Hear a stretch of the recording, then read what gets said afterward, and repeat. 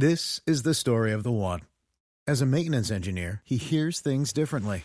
To the untrained ear, everything on his shop floor might sound fine, but he can hear gears grinding or a belt slipping. So he steps in to fix the problem at hand before it gets out of hand. And he knows Grainger's got the right product he needs to get the job done, which is music to his ears. Call, click Grainger.com, or just stop by. Grainger, for the ones who get it done. Before we get started, I want to let you know about Slate Day, which is a full day of live shows and fun experiences in New York City on Saturday, June 8th. We're closing the day with a Hit Parade dance party where I'll be picking all the music. There will be great company, and food and drink will also be provided. Fans of Hit Parade might want to come for the live edition of the Culture Gabfest and stay for the dance party. For more information and tickets, go to slate.com/live. Welcome to Hit Parade, a podcast of pop chart history from Slate Magazine, about the hits from coast to coast. I'm Chris Molanphy, chart analyst, pop critic, and writer of Slate's Why Is This Song Number One series. On today's show, in the high-stakes world of popular music, bands break up all the time. You might call it an occupational hazard. And what's more, solo careers and spin-off projects are far from a guaranteed prospect. Front people as famous as Mick Jagger, Freddie Mercury, and Debbie Harry found it difficult to gain traction as standalone recording artists. But most unusual is when one group not only spawns soloists, spin-offs, and supergroups, all of which score hits, but the original group stays intact. Rarer still is when that original group is actually strengthened by this side activity and scores bigger hits of its own. Rarest of all is when former members and current members of the group are competing head-to-head on the Billboard charts. Friends, meet Genesis.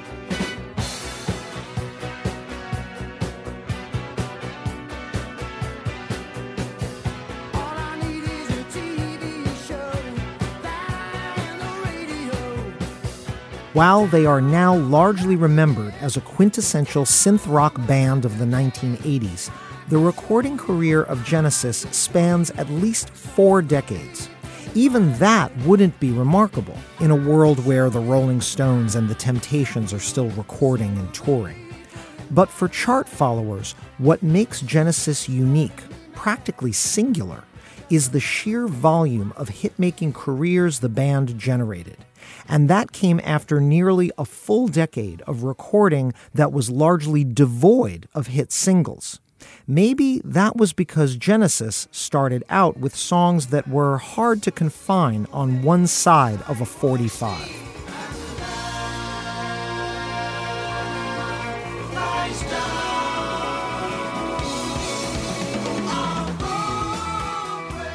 Fronted by art rocker Peter Gabriel, the first version of Genesis, sprawling, quirky, highly conceptual, was a leading group in the progressive or prog rock movement and a major early 70s concert draw. And then, after they had gone further than virtually any prog rock band had to that time, their frontman, in his own words, walked right out of the machinery.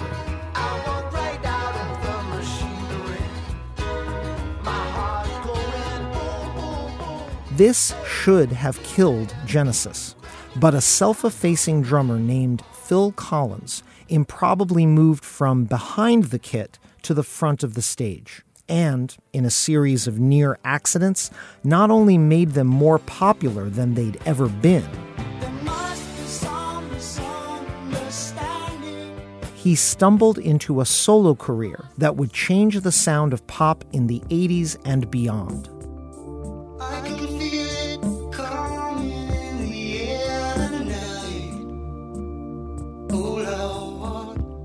Again, this would be unremarkable, if not for the fact that Phil's solo career made Genesis stronger, and so did competition from former member Peter Gabriel and seemingly almost everyone who'd ever touched an instrument in Genesis.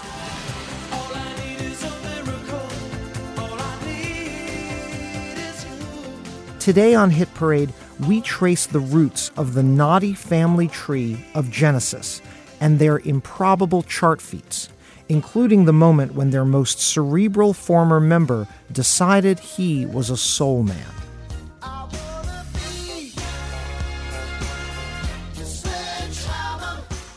And that's where your Hit Parade marches today, the week ending July 26, 1986, when Billboard's Hot 100 was topped by Peter Gabriel's Sledgehammer, just 1 week after his former bandmates found themselves on top with Invisible Touch.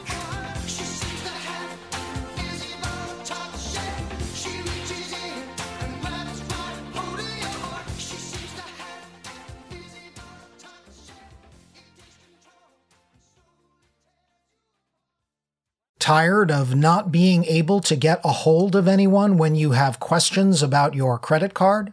With 24/7 US-based live customer service from Discover, everyone has the option to talk to a real person anytime, day or night.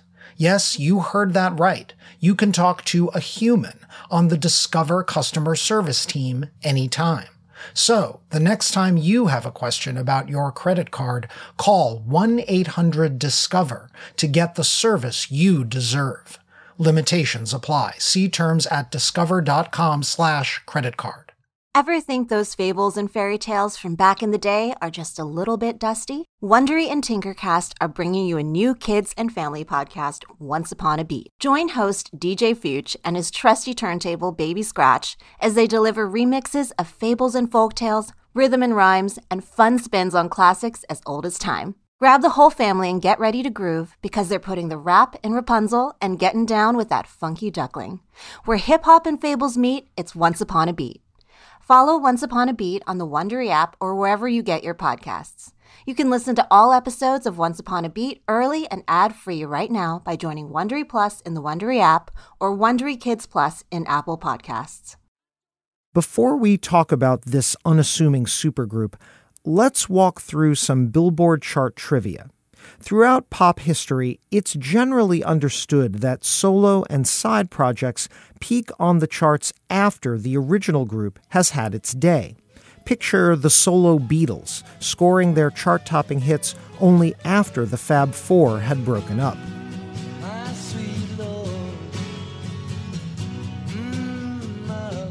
Or the solo Lionel Richie breaking with the Commodores and topping the charts on his own. Or Justin Timberlake moving on after the dissolution of boy band NSYNC. The fact is, it's exceedingly rare for a successful side project to not only coexist with the original group, but to bring that stalwart act to new pop chart heights. In fact, in Billboard chart history, if we limit our discussion to the top of the Hot 100, it's only happened 3 times. Let's take them in reverse chronological order. Going back a decade from now to 2009, the Black Eyed Peas, I'll bet you didn't expect to hear about them in this episode, topped the charts with their electro hip-hop jam Boom Boom Pow. What made that success for the Peas unusual was it was their first ever Hot 100 #1. And it came a couple of years after one of their members, singer and rapper Fergie, scored 3 solo #1 hits.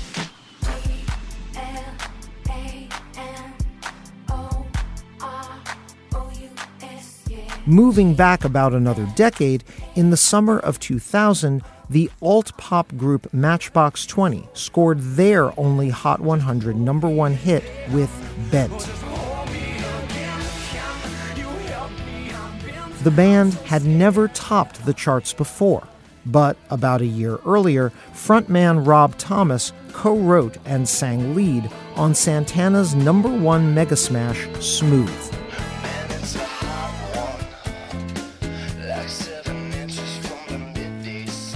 But the granddaddy of this quirky chart feat, the man who codified how big a solo career could get without destroying his home base, was Phil Collins. In the mid-1980s, by the time Genesis scored their aforementioned chart topper Invisible Touch, Collins had already been to number one multiple times. And these were not small hits.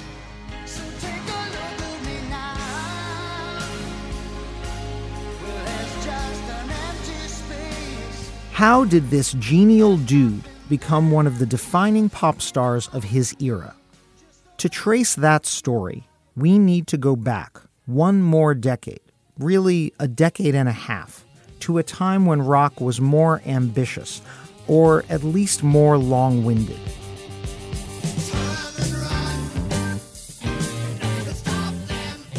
That's the return of the giant hogweed. Let me repeat that. Return of the giant hogweed. From the 1971 album Nursery Crime. It wasn't the first Genesis album.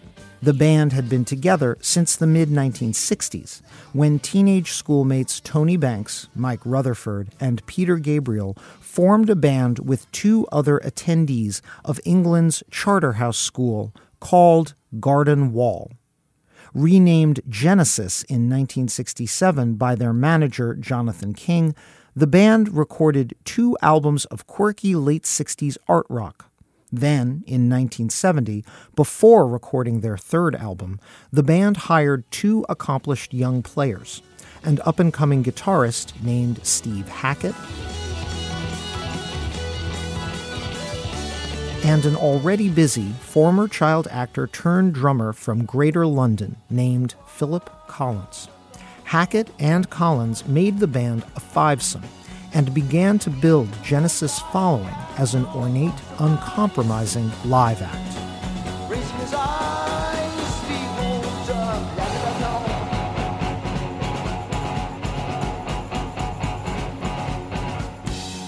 While Steve Hackett was a gifted guitarist, Tony Banks a virtuosic keyboardist, Mike Rutherford a strong bassist who doubled on rhythm guitar, and Phil Collins an adept drummer who sang harmonies and even took an occasional lead vocal, without question, the star of Genesis in its early 70s incarnation was lead singer and flamboyant frontman Peter Gabriel.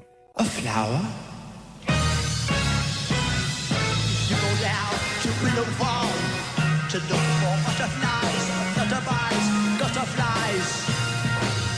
Even fans of Peter Gabriel's whimsical 80s or 90s music videos might still be shocked to see how he performed as a member of Genesis in the 70s. Gabriel's most conservative onstage outfit was a mask of white makeup, his hippie-length hair severely parted like a mad scientist. That was a blank slate upon which Gabriel, while on stage, would put on ever more outrageous outfits.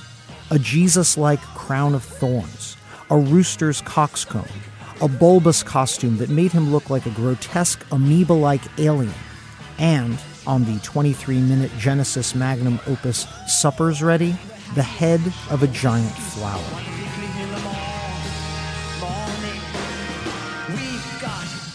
Genesis were not the only progressive rock band performing songs with elaborate titles and absurdly verbose lyrics in an era of such prog bands as King Crimson, Yes, Gentle Giant, and Emerson, Lake and Palmer. But thanks largely to Peter Gabriel's onstage antics, Genesis developed an even more devoted fandom of their live performances. Attendees knew they were in for a show. My name is Britannia. This is my song. It's called Dancing with the Moonlit Night. You tell me where my country lies. Cried the uniform to his true love's eyes. None of this live fame meant much on the radio. But Genesis scored their first unlikely hit on the British charts in 1974, the psychedelic I Know What I Like in Your Wardrobe.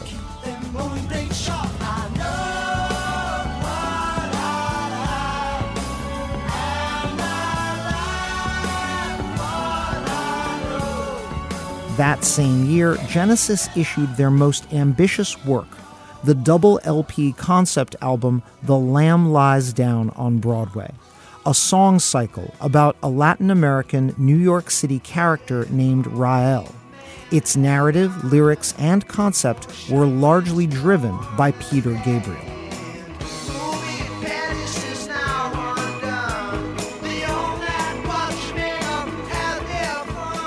The Lamb Lies Down on Broadway was Genesis' first album to approach the top 40 in America, and it became their most acclaimed with critics. It had all the makings of a cultural breakthrough.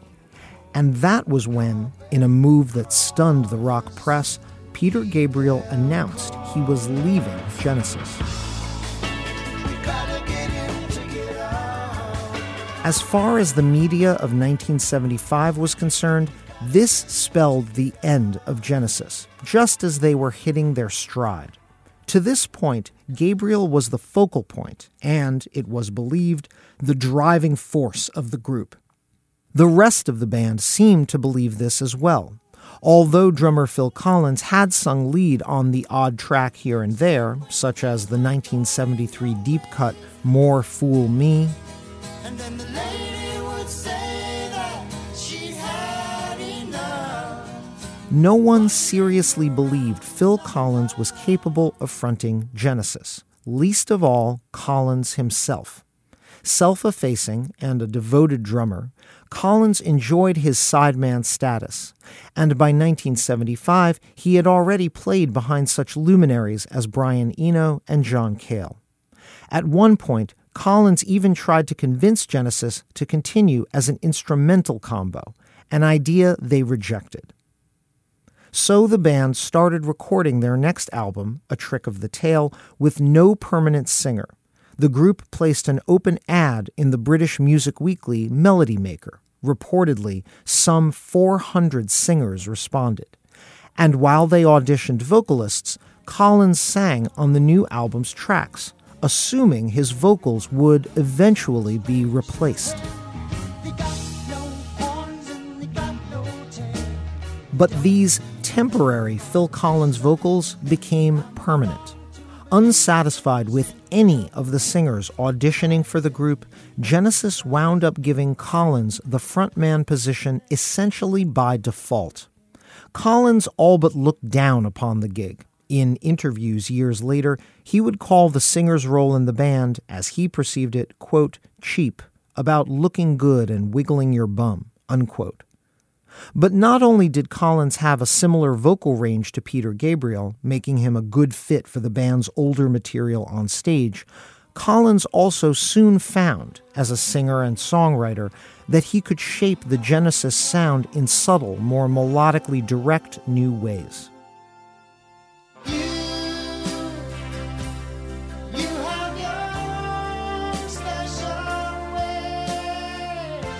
Your Own Special Way, the lead single of late 1976's album Wind and Wuthering, bridged the ornate prog sound of the Peter Gabriel era with the pop-friendlier hooks of Phil Collins. It also helped break the band on the radio. In the US, it was the band's first Hot 100 hit, peaking at number 62 in April of 1977. That same month, Wind and Wuthering reached the top 30 on the Billboard album chart, the first Genesis album to reach such lofty heights. But it was also the last Genesis album to feature ace guitarist Steve Hackett. Having already issued solo albums as early as 1975, and frustrated at the limitations of getting his material on Genesis albums, Hackett left the band in the spring of '77 and embarked on a full-time solo career by 1978, issuing singles fronted by such famed vocalists as Richie Havens. The lady isn't here. The message wasn't clear. In short, before the 70s were even over, Genesis had already spun off two solo careers, Steve Hackett's and Peter Gabriel's. Obviously, the one that the press and rock fans were keeping the closest eye upon was Gabriel's. But it took until 1977, 2 years after he left Genesis, before Peter issued material under his own name. Quite literally, under his own name.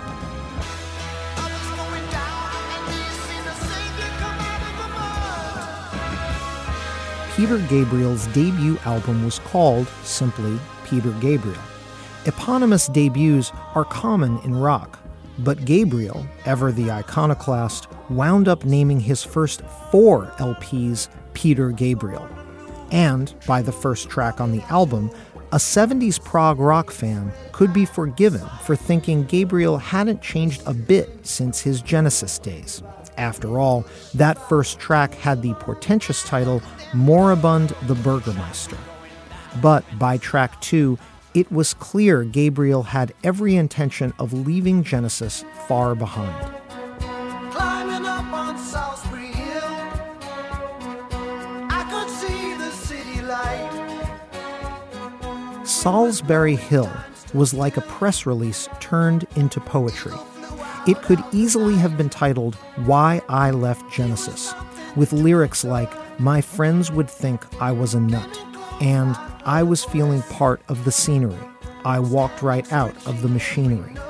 The song at times even sounded a little vindictive. Rappers of a later generation might call it a beef record, given shady lyrics like, "I will show another me. Today I don't need a replacement." But the gentle song ultimately sounded more wistful and self-actualizing than spiteful. It was also the purest pop song Gabriel had ever written. Because this catchy song was a bit of a head fake in Gabriel's career, it did modest business on the charts, on both sides of the Atlantic. In England, Salisbury Hill peaked just shy of the top 10 at number 13. In America, where Gabriel had no singles chart history, it peaked far outside the top 40, reaching number 68 in May 1977. Ironically, just weeks after Genesis' Your Own Special Way had peaked at number 62. But more than 4 decades later, it is Salisbury Hill that has emerged as a radio staple. On U.S. terrestrial radio, Salisbury Hill is the second most played song of Peter Gabriel's career, spun more than 400,000 times since the 1990s.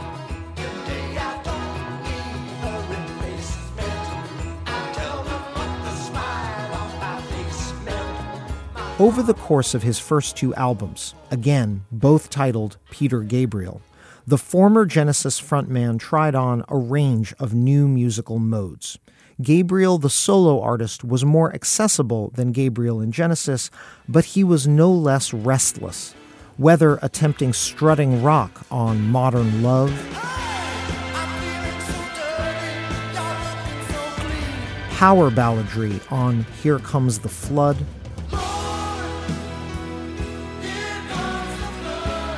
or nodding his head to the sound of punk and post-punk on 1978's DIY, aka Do It Yourself, Gabriel's homage to the famous punk rock credo.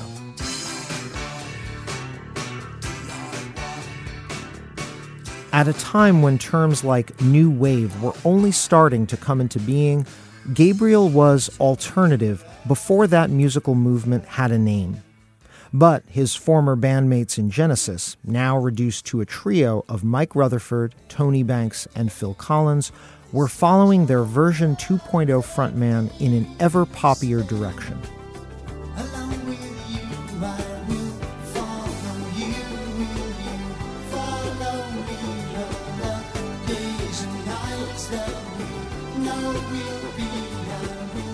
Follow You, Follow Me was the lead single from Genesis' first album as a trio, 1978's appropriately titled And Then There Were Three. It was even more romantic than Your Own Special Way and even catchier. So catchy that it was the band's first top 10 hit in their homeland and their first top 40 hit in America. Casey Kasem counted it down. American Top 40. This week on AT40, there are 15 foreign acts in the countdown. 10 of them are English. And here's one of those English acts. At number 35, second week on the chart, Genesis. Their first top 40 hit is Follow You, Follow Me. The deeply romantic lyrics and melody of Follow You, Follow Me would come to seem bitterly ironic to Phil Collins by the end of 1978. It would be a pivotal year, but not just because his voice could finally be heard on the charts. His personal upheaval that year would unwittingly change the course of both his career and that of his band. After Genesis returned from its 1978 tour, Collins was informed by his wife, Andrea Bertarelli, that she was going to file for divorce. Collins's workaholism and long months on the road had left her bereft, caring alone for their children, and she even admitted to an affair. After she and the children moved out, Collins found himself by 1979 living alone and brooding. Around the same time, by coincidence, Collins was given a prototype of the Roland CR-78, one of the earliest programmable drum machines, and he began experimenting with it in his mostly empty house.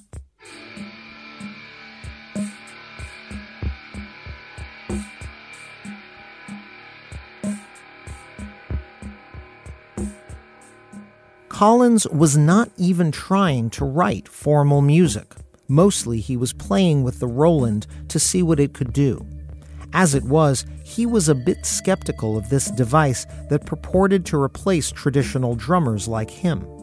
But he quickly grew to like its spooky digital rhythms and the fact that the machine allowed him to try out musical ideas on his own. Gradually, what started out as sonic experiments began to sound like songs. And hang on. We're not ready to play that song yet. It would not be heard by the public for more than 2 years. But it was one of several dark, brooding songs Collins wrote on his own while Genesis was on a break and he was home alone. During this period, Collins would wind up writing a string of heartbreak songs, and they would lay bare his feelings very publicly. Please don't ask me how I feel. I feel fine. For example, Please Don't Ask was the first of these songs to see release on the following year's Genesis album, and it was heartrending, with lyrics like, I cry a bit, I don't sleep too good, but I'm fine, and I miss my boy. Similarly wounded was the track If Leaving Me Is Easy, a future Collins album cut.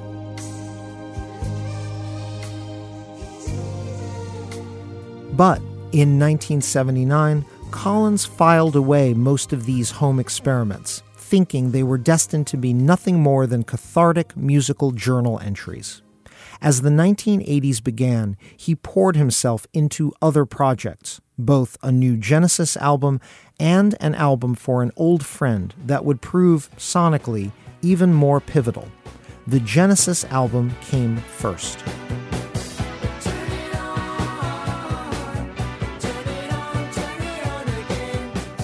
The album Duke continued to ratchet up the chart profile and radio success of Genesis. The LP was the band's first #1 in the UK, and in the US, it peaked just outside the Billboard Top 10 in July of 1980.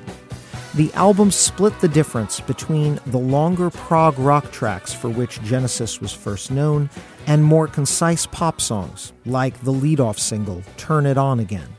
In the UK, Turn It On Again was a top 10 hit. But the band's US label, Atlantic Records, chose an even radio-friendlier track for the American market. There must be some misunderstanding. There must be some kind of mistake.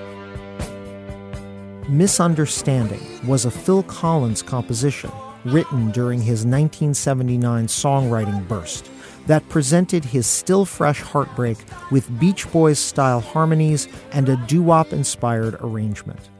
On the Hot 100, in a year when rock stars like Queen, John Lennon, and Billy Joel were reaching back to old rock and roll styles and scoring hits, Misunderstanding became Genesis' biggest U.S. hit to date, peaking at number 14 in August of 1980.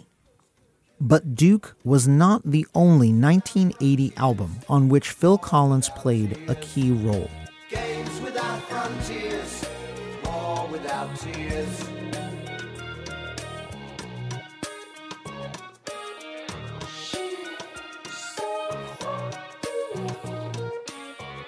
In the spring of 1980, Peter Gabriel issued his third straight Peter Gabriel album, and his most acclaimed to date.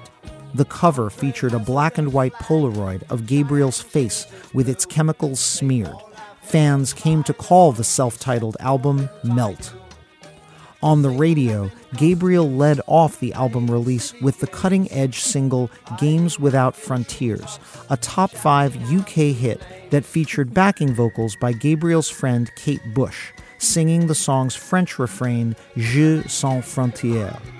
But among the album's other guests was Gabriel's former bandmate, Phil Collins, who, during his dark 1979 period, had volunteered to help with Gabriel's album, mostly to get out of the house. Collins wound up playing drums on 2 pivotal tracks on the third Peter Gabriel LP. One track was Biko, Gabriel's eulogy for South African anti-apartheid activist Stephen Biko.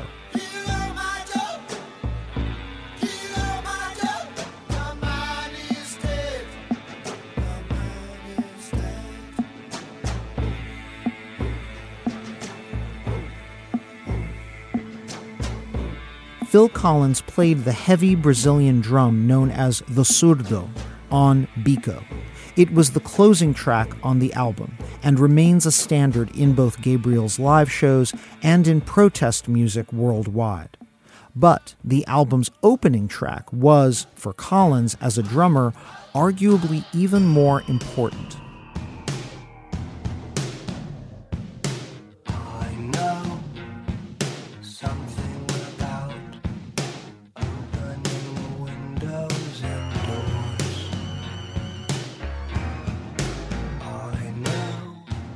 Intruder, the sinister song that opens 1980's Peter Gabriel album, changed the sound of rock and pop drumming. The heavy sound Collins and his producer, Hugh Padgham, achieved on the track was a total serendipitous accident. Padgham had placed a talkback microphone in the room with Collins's drum kit. The mic was meant only to allow Collins to communicate with Padgham back in the booth. But when Collins and Padgham heard what the drums sounded like feeding back on that heavily compressed microphone, they realized they had stumbled onto something new.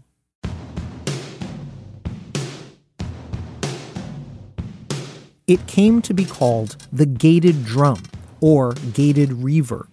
It was a loud, reverberant drum sound that was then clipped, making it sound both sharply contained and yet massive.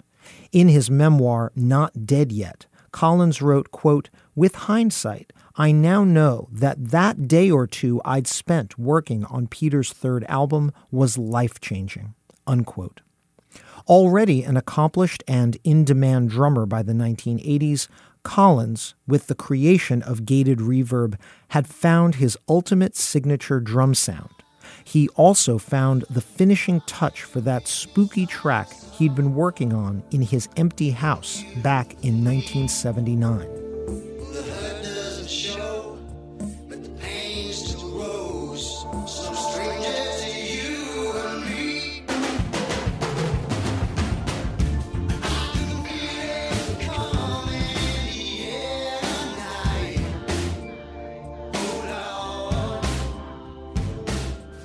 Oh Lord. A word or two about In the Air Tonight and the myths that have sprung up around this song. No, in real life, Phil Collins never saw someone drowning.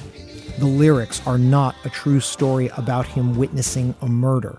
And no, he did not call out the supposed perpetrator later at a concert, contrary to urban legend. In his memoir, Collins claims that the spiteful lyrics reflected, and then only indirectly, his wounded feelings in the wake of his divorce. Again, Collins had no intention to ever release In the Air Tonight or any of the tracks he had been tinkering with in his house. It was only after he played the demos for legendary record impresario Ahmet Ertegun, founder of Collins's U.S. label Atlantic Records, that Ertegun implored Collins, virtually insisted that the music must come out as a solo album.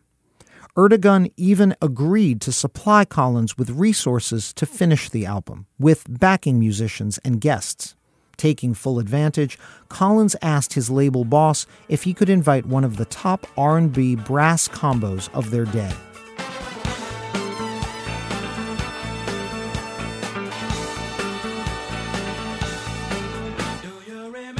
Supergroup Earth, Wind and Fire had a horn section so renowned it had its own name, the Phoenix Horns. They played some of the best hooks on EWF classics like September. Collins brought them into the studio and had them add irresistible brass to half the songs on the album he was now calling Face Value. They powered the R&B flavored song that would wind up as the album's first single, I Missed Again.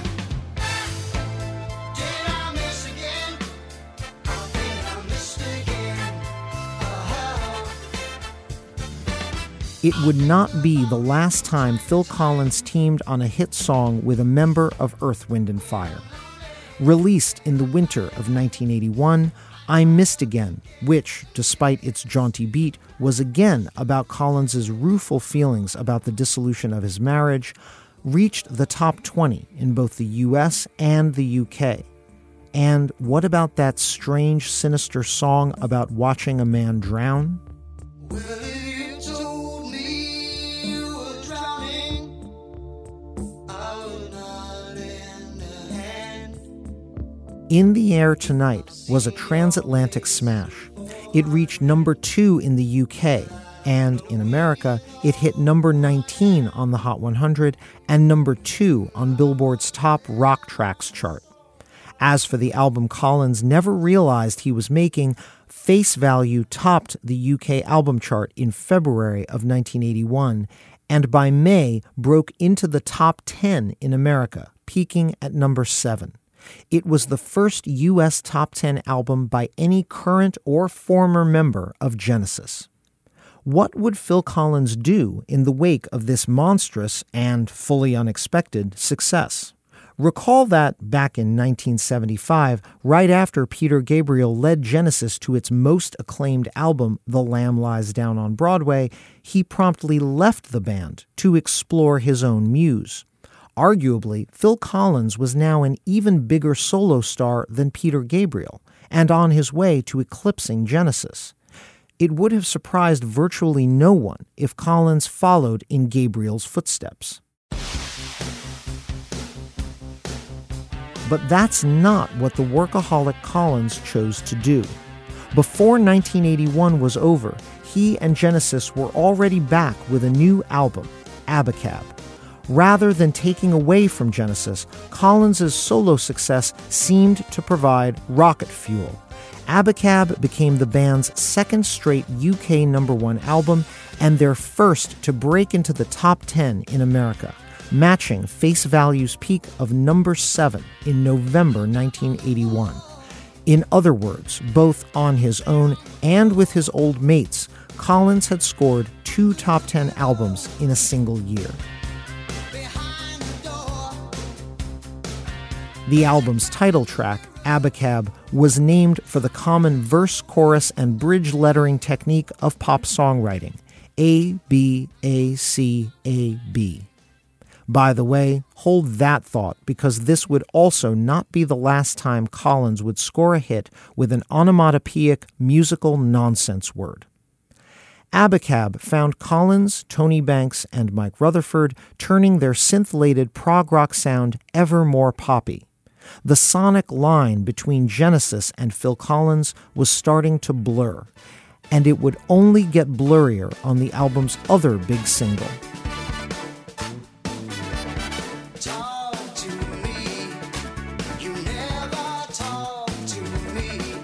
Collins invited back the Phoenix Horns from Earth, Wind and Fire to join Genesis on No Reply at All, which gave Genesis a number 2 hit on Billboard's Rock Tracks chart and a number 29 hit on the Hot 100. By May of '82, the Abacab LP became Genesis' first U.S. platinum album, and it was still lodged in the U.S. Top 40, their longest-running LP hit to date. Again, the question must be asked, what would Phil Collins do now with back-to-back platinum solo and Genesis albums? Take a break? Enjoy the perks of stardom? Think again.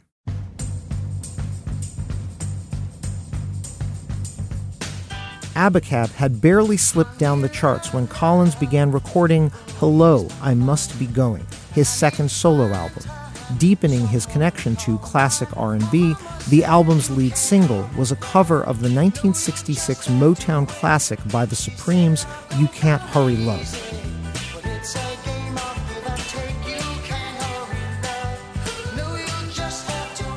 Reinforcing that everyone loves Motown, even when its classics are played by a 30-something white British man, You Can't Hurry Love became Phil Collins's biggest hit to date. In the UK, it reached number 1 in January 1983. 1 month later, on the Hot 100, it reached number 10, giving Collins the first ever US Top 10 hit by any member of Genesis. To be sure, Collins was still capable of brooding. The second single from Hello, I Must Be Going, I Don't Care Anymore, reinvented the spooky sound of the prior albums In the Air Tonight.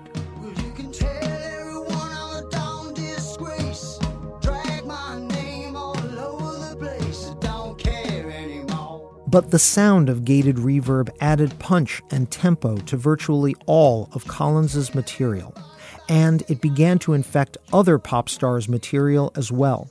Collins was suddenly in demand as not only a sideman, but a producer for others' songs, from current pop stars to longtime rock legends.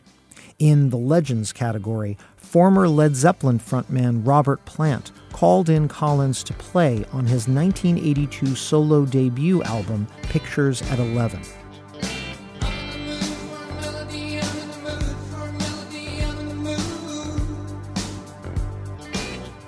In a completely different vein, flamboyant new romantic pop star Adam Ant brought in Collins to produce and drum on 2 of his 1983 hits, Strip and Puss in Boots.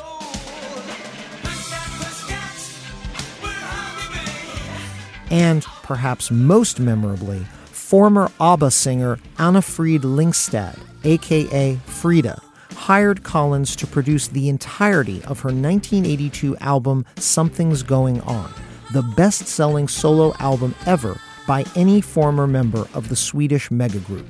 The Frida album's lead single, I Know There's Something Going On, was a top 10 or top 20 hit in countries around the world. And the thundering gated drums on the single were unmistakably the work of Phil Collins, his most potent drumming on a pop hit since In the Air Tonight.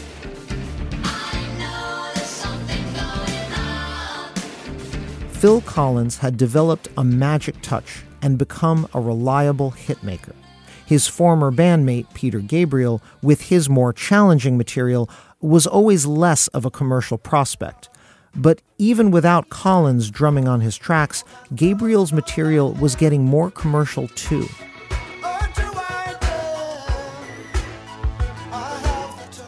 In 1982, Peter Gabriel attempted to release his 4th solo album with the same eponymous, magazine-like title as his last 3, Peter Gabriel. But his U.S. label, Geffen Records, finally pushed back and insisted the album have its own title. They called it Security. The American label's insistence on this more promotable title may have had something to do with the fact that Gabriel was emerging as a music video star with an actual top 40 hit.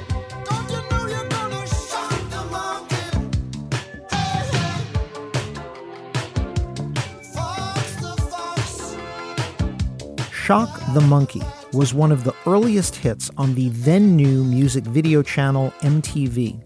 The visually striking music video was played around the clock, and it memorably featured two versions of Peter Gabriel. One, a businessman in a suit gradually turning mad. The other, a ghost-like figure dressed in white with white face paint, a throwback to the Genesis Peter Gabriel of old. Shock the Monkey also sported the most danceable beat of any Peter Gabriel single to date, and by early 1983, it wound up crossing over on a range of Billboard charts, from rock tracks where it hit number 1, to the Hot 100 where it made the top 30, and even Billboard's Dance and Disco chart, where it also broke into the top 30. Shock the Monkey peaked on the Hot 100 the same week in early 1983 that Phil Collins broke into the top 10 with his remake of You Can't Hurry Love. But Collins still had no intention of slowing down. So say you'll help me, mama, 'cause it's getting so hard. Phil Collins' second solo album, Hello, I Must Be Going, had barely slipped out of the top 40 when he regrouped with Mike Rutherford and Tony Banks to record the next Genesis album. As if reflecting the band's ever more uncluttered pop-friendly direction, gone were the days when their albums had titles like Selling England by the Pound or A Trick of the Tail, the new album would simply be called Genesis. Released in the fall of 1983, the self-titled LP was in the U.S. top 10 within a month, Genesis' fastest-breaking album to date. In the UK, the album's lead single shot into the top 5. Mama, a sinister blend of synthesized rock and, as we told you in Hit Parade's Def Jams edition, a spooky laugh.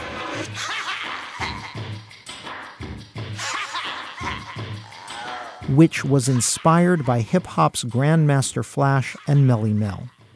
In the US, Mama was a top 5 rock hit, the first of 7 tracks to make Billboard's Rock Tracks chart. But Mama was a bit strange for American top 40 radio. To date, Genesis had yet to score a US top 10 single on the pop charts. The album's next track, however, would change that. But why does it always seem to be me looking at you with you looking at me? It's always the same, it's just a shame, that's all. That's All was built for radio ubiquity. A wistful mid-tempo love song with multiple layers of Beatlesque hooks, it was Genesis' most straightforward love song since Misunderstanding in 1980. Both Tony Banks and Mike Rutherford made key contributions, the former a classic keyboard solo on the bridge, the latter a closing guitar solo that put a button on the song. But with its open-hearted, therapeutic lyrics, That's All was a showcase for Phil Collins. When it peaked at number 6 in February 1984, it became not only Genesis' first ever top 10 American hit, it was also the first such hit written by Collins, his prior solo top 10 hit, You Can't Hurry Love, having been a Motown cover. Again, this was a fairly unusual hit-making strategy, a solo career that was not only thriving alongside a band career, but making the original band stronger. Collins' bandmates had mixed feelings. Tony Banks would later joke in interviews, quote, "He was our friend, and we wanted him to be successful, just not that successful." But Banks also admitted, quote, "Phil became so big, but I think the two careers helped each other." That's All was just slipping out of the top 10 in late February 1984 when a new solo Phil Collins single debuted on the Hot 100. And this one would redefine just how big Tony Banks' bandmate could get. How can I just let you walk away? Just let you leave without a trace. More than a year earlier, when Phil Collins was on his first solo tour, he was approached by filmmaker Taylor Hackford, director of the 1982 hit An Officer and a Gentleman. Hackford asked Collins if he would be interested in writing a song for his next movie, a thriller called Against All Odds. Collins was loath to try to write a new song while on the road, but he did tell Hackford he had another demo from his prolific 1979 home recording period, yet another heartbreak song inspired by his divorce that had the working title, How Can You Sit There? So take a look at me now. There's just an empty space. Hackford loved the rueful, impassioned demo, and he only asked Collins if he could somehow work the phrase "against all odds" into the lyric. Collins, who already had the main chorus hook, "Take a Look at Me Now," threw one allusion to the film title into the refrain.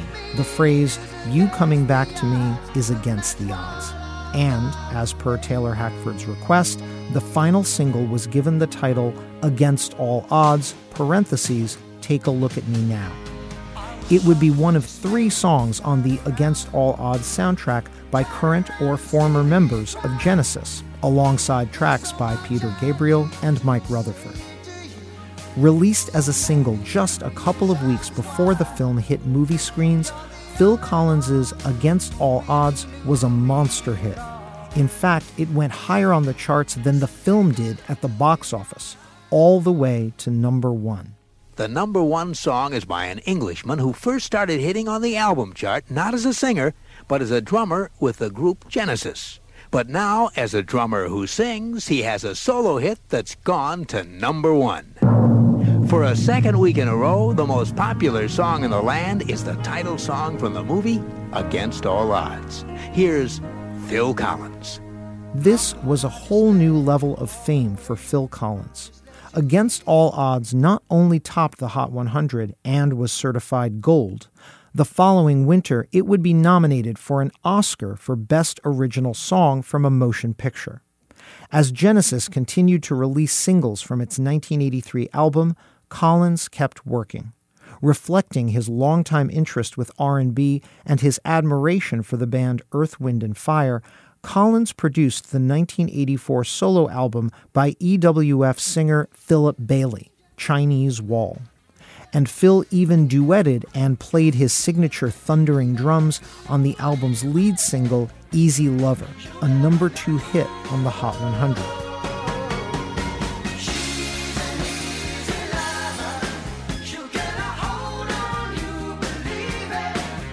That fall, Collins was also given a showcase slot on the UK famine relief charity mega single, Do They Know It's Christmas?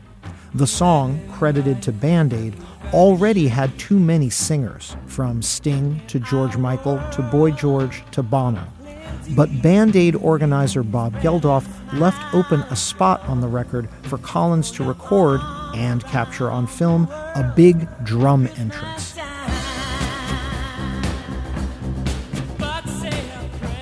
In early 1985, as both Easy Lover and Do They Know It's Christmas were peaking on the charts, Collins learned he would not be invited to perform his Oscar-nominated hit Against All Odds on the Academy Awards telecast. Perhaps reflecting Phil's still murky public profile in America, the producers of the awards, in a move now infamous in Oscar lore, instead asked actress choreographer Anne Reinking to record and lip-sync Collins' song while she danced on the telecast. And you coming back to me is against all the odds, and that's what I've got to face. The performance was widely panned by critics and Oscar watchers. Collins himself was in the audience as an Oscar nominee, and he felt mortified for both himself and Reinking. He was almost relieved when Against All Odds lost the Oscar to Stevie Wonder's song from The Woman in Red, I Just Called to Say I Love You. The greatest irony of all, the very week in late March 1985, when Phil Collins sat squirming in the audience at the Dorothy Chandler Pavilion in Los Angeles, watching his song get butchered on live TV by Oscar producers who didn't think he was famous enough to appear on their show, he had the number 1 single and album in America.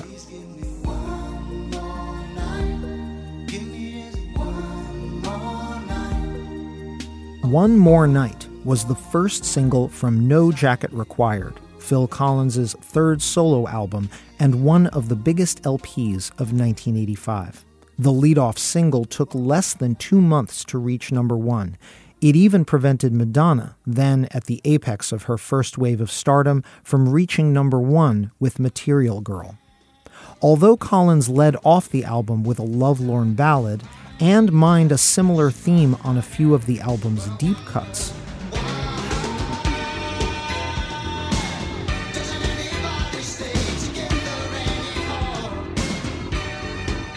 taken as a whole, No Jacket Required became famous not so much as another chapter in Collins' tales of heartbreak, as for its shiny, yuppified megapop sound, the ultimate album of what came to be called the Big 80s.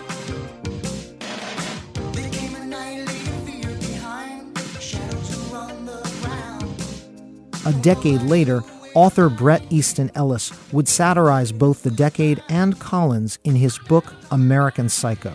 Its preening, shallow yuppie killer Patrick Bateman, before torturing people, would wax poetic about his love for both Genesis and the solo Phil Collins, holding up his CD copy of No Jacket Required.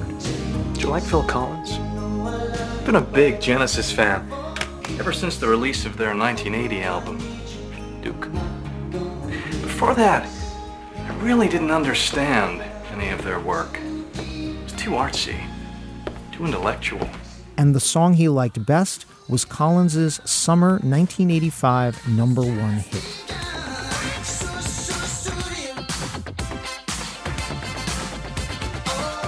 Sussudio was, in essence, a sequel to Abacab by Genesis, a nonsense word used by Phil Collins to describe the rhythm of the song that became the title of the song, and, in this case, the name of the girl Collins was lusting after. The track was also the furthest Collins had gone in the direction of state-of-the-art 80s R&B. Indeed, many at the time accused it of borrowing its synthesizer hook from Prince's 1982 top 20 hit, 1999.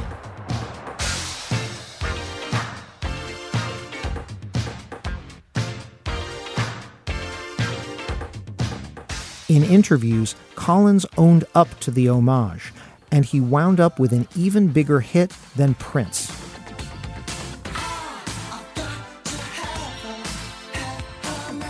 Sussudio went to number one on the Hot 100 in July of 1985, and in the wake of his recent smash duet with Philip Bailey, it even made the top 10 of Billboard's R&B chart.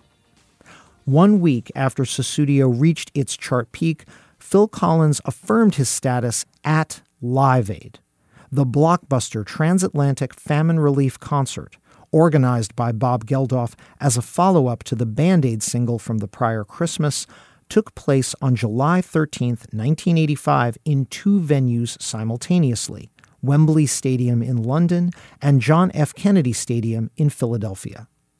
Overextending himself even more than usual, Collins not only agreed to perform his own material, he also pledged to back up several of his rock star acquaintances in their performances, and those gigs were scheduled in both the UK and the US.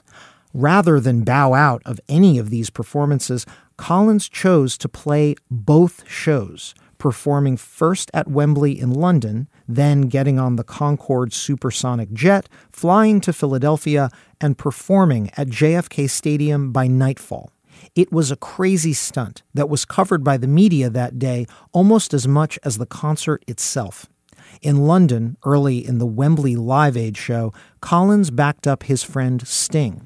Every move you make, every vow you break, every smile you fake, every step you take, I'll be watching you.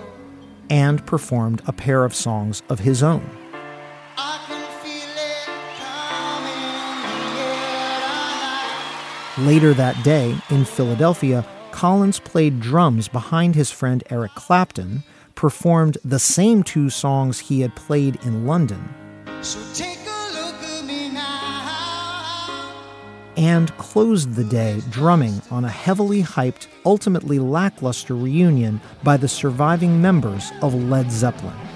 Collins had promised his friend Robert Plant he would play, even though the band had been rehearsing for Live Aid with drummer Tony Thompson, formerly of Chic. So, that night in Philly, Collins and Thompson both drummed simultaneously behind Led Zeppelin. Collins later called it one of the most harrowing performances of his career. Lonely, lonely, lonely, lonely, lonely child. While the Zeppelin reunion was ultimately panned by both critics and the band itself, and some pundits grumbled that Collins's dual city performances made a day about famine relief more about his career, all of the exposure didn't seem to slow his momentum. No Jacket Required spent the rest of 1985 lodged in the top 20 and spinning off hits. In the middle of the run, Collins even found time to record a standalone single. Now that we're living separate lives. Another ballad from another Taylor Hackford film, White Nights, the Marilyn Martin duet Separate Lives. It went to number 1 in November, Collins's third chart topper of that year alone. In February 1986, as Take Me Home was issued as the last single from his nearly quintuple platinum album No Jacket Required, Phil Collins attended the Grammy Awards in Los Angeles, where Jacket was up for Album of the Year.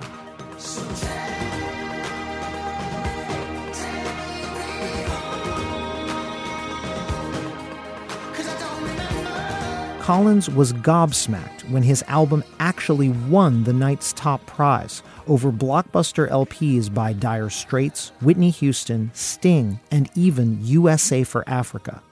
No Jacket Required would eventually be certified 12 times platinum by the Recording Industry Association of America.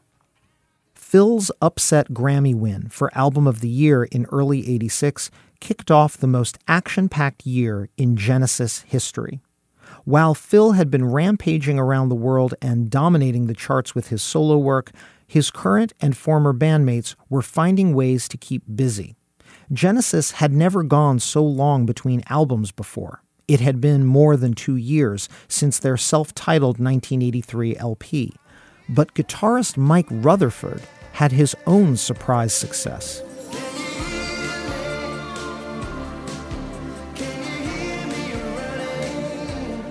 Rutherford had issued 2 solo albums in the early 80s. He even sang on them. But he found the process unsatisfying, missing the camaraderie of a band. So, in 1985, during the long Genesis hiatus, Mike Rutherford formed Mike and the Mechanics as a kind of loose collective, with instrumentalists and even vocalists shifting from song to song. For its first single, Rutherford recruited journeyman singer Paul Carrack, who had sung lead on hits by Ace and Squeeze. To Rutherford's happy surprise, that first single, Silent Running, reached the top 10 in America in the fall of 1985. We'll guide you and protect you from up here.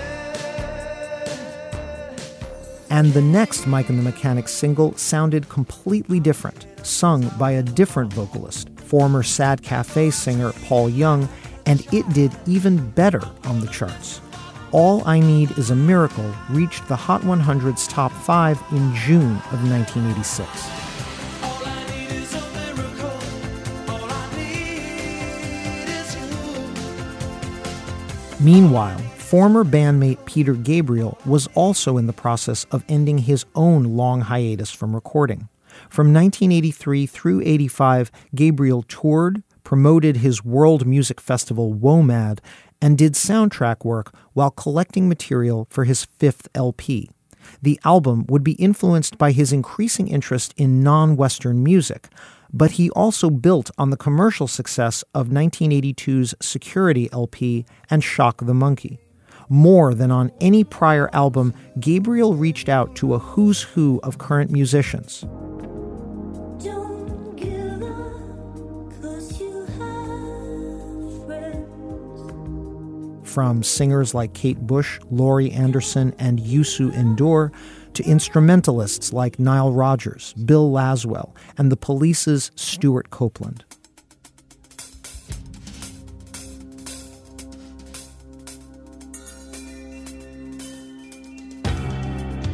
The resulting album would be called simply So, the first Peter Gabriel album he chose to title with something other than his own name.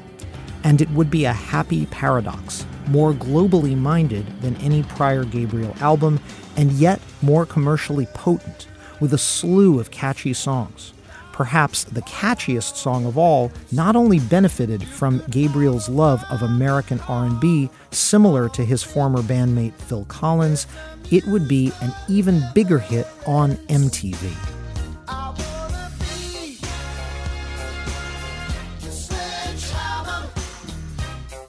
We talked about Peter Gabriel's now legendary video for Sledgehammer in our prior episode of Hit Parade about the rise of the music video. Suffice it to say, the Steven Johnson-directed clip, the most acclaimed of MTV's first decade, featuring everything from claymation to pulsating sperm to a dancing chicken, rebooted Gabriel's career, and it would go on to win a record number of MTV Video Music Awards. But even before the clip debuted on MTV, the song was already catching on with U.S. radio programmers, given its irresistible homage to the sound of 60s R&B and Gabriel's cheeky, frisky, thinly metaphorical lyrics about the joys of sex.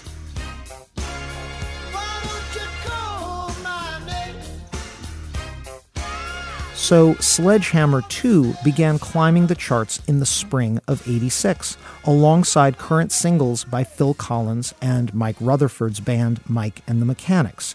And that wasn't all. Even the quietest former member of Genesis was now scoring a hit.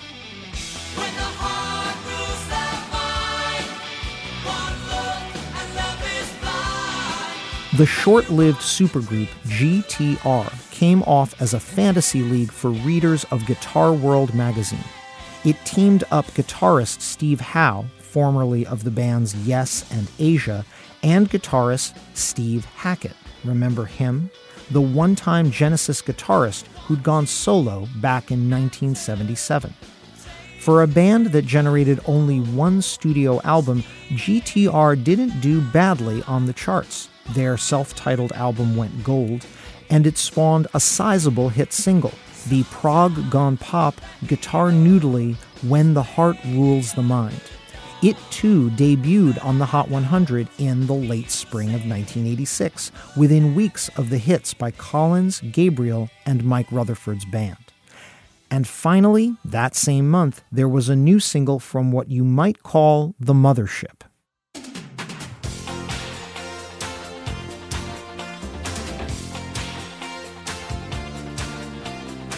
Somehow, amid all of this recording activity, Phil Collins and Mike Rutherford had rejoined keyboardist Tony Banks to write and record a new Genesis album, Invisible Touch. As its first single, the band issued the album's title track, the most shamelessly poppy pop song of its career. As the summer of '86 kicked off, current and former members of Genesis were on a Billboard chart collision course. By June, the week that Invisible Touch entered the top 40 at number 37, it was 2 positions behind GTR's When the Heart Rules the Mind and 5 positions behind Peter Gabriel's Sledgehammer. All were on the rise. Phil Collins's own Take Me Home, the last hit from No Jacket Required, was still in the top 30, on its way down from a peak of number 7. And Mike and the Mechanics' All I Need Is a Miracle was at its peak of number 5. As if all this wasn't enough, a 6th single rising in the middle of the chart was also a Phil Collins showcase, even though his name wasn't on it. Collins had produced, sang backup, and played drums on Howard Jones's ballad No One Is to Blame.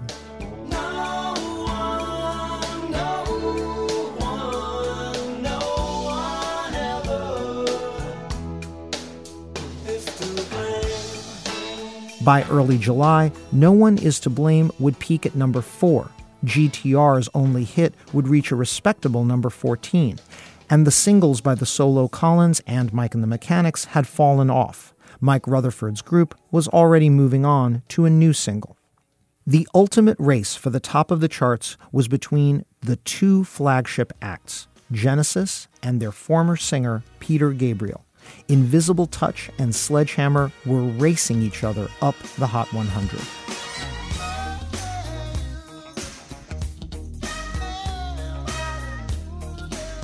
Through mid-June, Gabriel was higher on the chart than his former bandmates. When Sledgehammer entered the top 20, it already became Gabriel's first ever hit to reach that height on the American charts. But Gabriel was clearly the underdog, given Phil Collins's higher profile over the last 5 years. But she crawls under your skin. You never quite say. As the two songs entered the top 10, Invisible Touch overtook Sledgehammer, the Genesis song rising to number 8. The same week, Gabriel rose to number 10. A fortnight later, as Invisible Touch leapt to number 2, Sledgehammer was just outside the top 5 at number 6. 1 week after that, Invisible Touch made history for Genesis, becoming their first and only number 1 on the Hot 100, while Gabriel hurdled 4 places to number 2. This gave current and former Genesis members the top 2 songs in America. Had Peter Gabriel peaked in the runner-up slot, he would already have come further than he ever had on the pop charts before. And then, 1 week later, the unprecedented actually happened. Now we're up to the new number 1 song in the USA, and this song is part of 2 chart firsts. You see, last week, the popular English band Genesis moved into the number 1 position.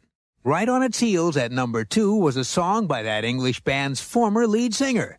And that particular situation at the top of the chart has never happened before, ever. Well, this week, those 2 acts are involved in yet another chart first, because Genesis and their song Invisible Touch is knocked out of the top spot, and their former lead singer moves into the number 1 spot. And that's never happened before in the history of the Billboard charts. The new number 1 song in America is Sledgehammer by former lead singer of Genesis, now solo singer Peter Gabriel. In truth, both acts wound up winners from their 1986 chart duel. Peter Gabriel's Sledgehammer wound up the longer-lasting hit, spending about a month longer on the Hot 100 than Invisible Touch. Gabriel's album, So, would also peak higher, reaching number 2 on the Billboard album chart, while Invisible Touch peaked at number 3. Gabriel's album would go on to spawn 2 more top 40 singles, his most hit-packed album ever, including the ballad that is now his most played radio staple, In Your Eyes. In your eyes, the light, the heat. I am complete. And another up-tempo cut powered by an intricate Steven Johnson video, Big Time.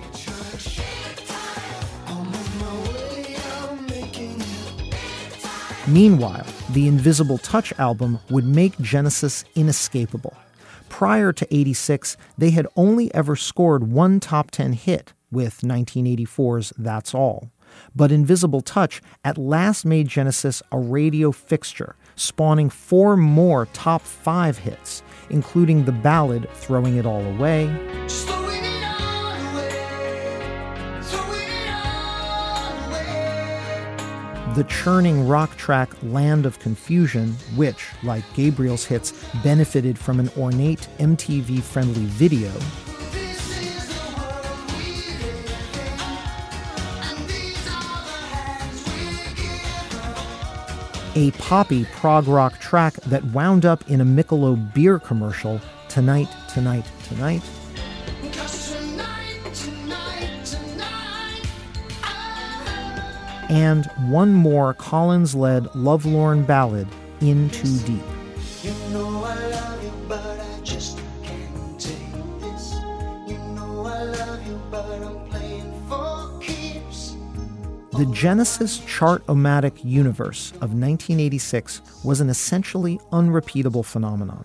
While future decades would see groups from the worlds of pop, rock, and rap spin off multiple soloists with chart hits, from the Spice Girls to the Wu-Tang Clan, never again would the Hot 100 see one group spawn so many simultaneous, parallel hits.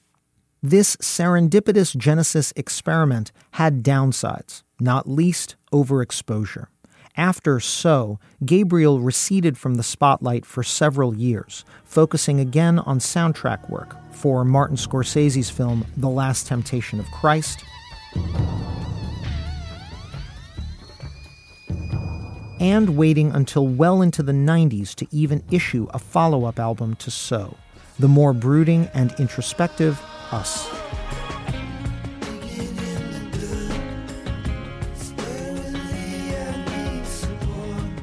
Mike Rutherford, too, waited several years after his first hit-packed Mike and the Mechanics album to issue a follow-up, and he scored one last smash in 1989 with the Hot 100 topping The Living Years.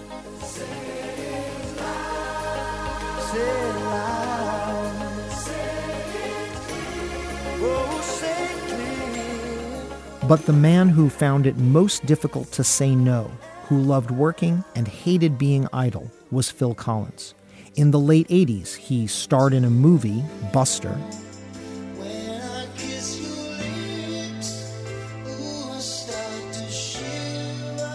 recorded with more of his heroes, including legendary Motown writer Lamont Dozier,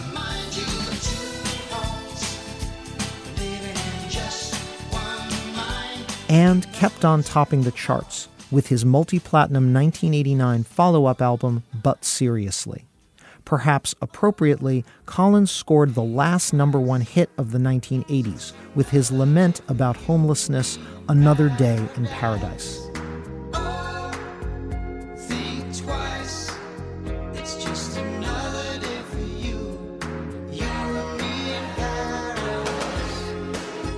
By the 90s, however, all of this relentless activity made Collins something of a punchline. In addition to Bret Easton Ellis's American Psycho, TV shows from Saturday Night Live to South Park began taking potshots at the 1980s most ubiquitous chart dominator. That's not a word. Oh, Genesis would wind up recording only one more album with Phil Collins, 1991's We Can't Dance. And while the album sold well, the hits were somewhat smaller in the era of grunge rock.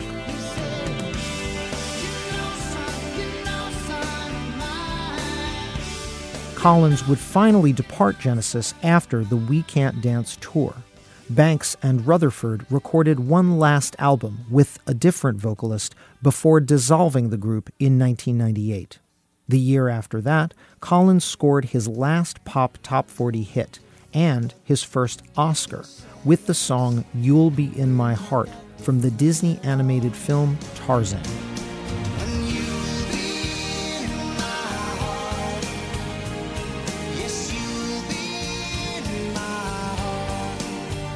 The 21st century has been a much quieter and at times darker time for the members of Genesis. Peter Gabriel has issued only one album of new material since 2000.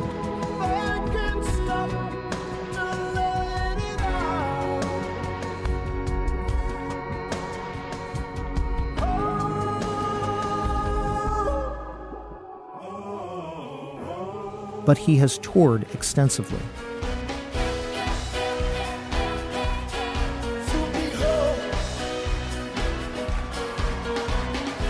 The original five-man lineup of Genesis talked in 2004 about reforming for a tour to celebrate the anniversary of Gabriel's 70s swan song with the band, The Lamb Lies Down on Broadway.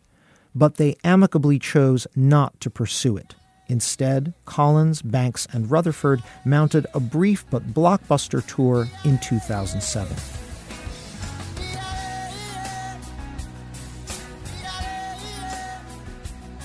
When Genesis was inducted into the Rock and Roll Hall of Fame in 2010, including early members Peter Gabriel and Steve Hackett, Gabriel declined to attend, and the band did not perform. Yeah, Pete can't be here, but thank you, Trey. I mean, that was a really convincing argument.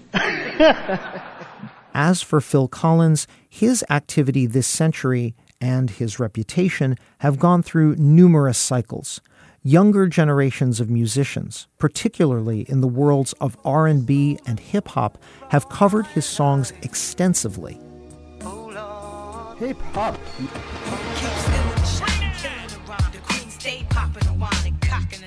And rock drummers from Taylor Hawkins to Jason Bonham have cited his influence. Collins himself has issued albums of big band music, Motown covers, and new pop material, all of which have sold modestly but respectably.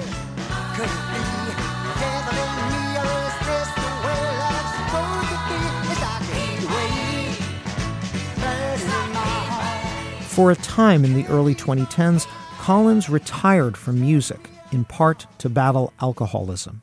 And entering his 60s, he was compelled to stop playing the drums, citing a spinal operation, nerve damage, and years of bone degradation.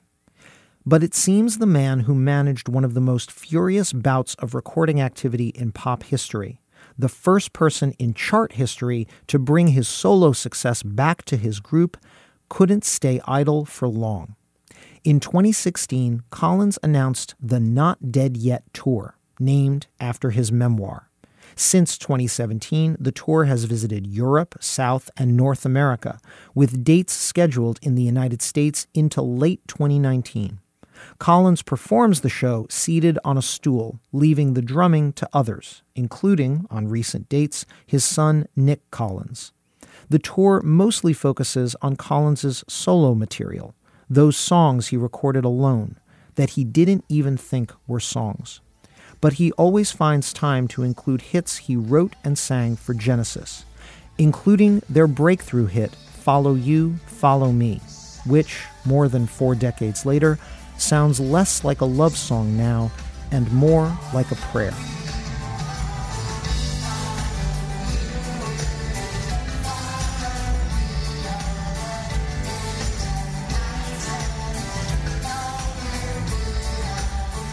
I hope you enjoyed this episode of Hit Parade. My producer for this episode was Cameron Drews, and we had help this episode from Danielle Hewitt. The managing producer of Slate Podcasts is June Thomas. Our senior producer is TJ Raphael, and Gabriel Roth is the editorial director of Slate Podcasts. Check out their roster of shows at slate.com/podcasts. You can subscribe to Hit Parade wherever you get your podcasts, in addition to finding it in the Slate Culture Gabfest feed. If you're subscribing on Apple Podcasts, please rate and review us while you're there. It helps other listeners find the show. Thanks for listening, and I look forward to leading the Hit Parade back your way. Until then, keep on marching on the one. I'm Chris Molanphy.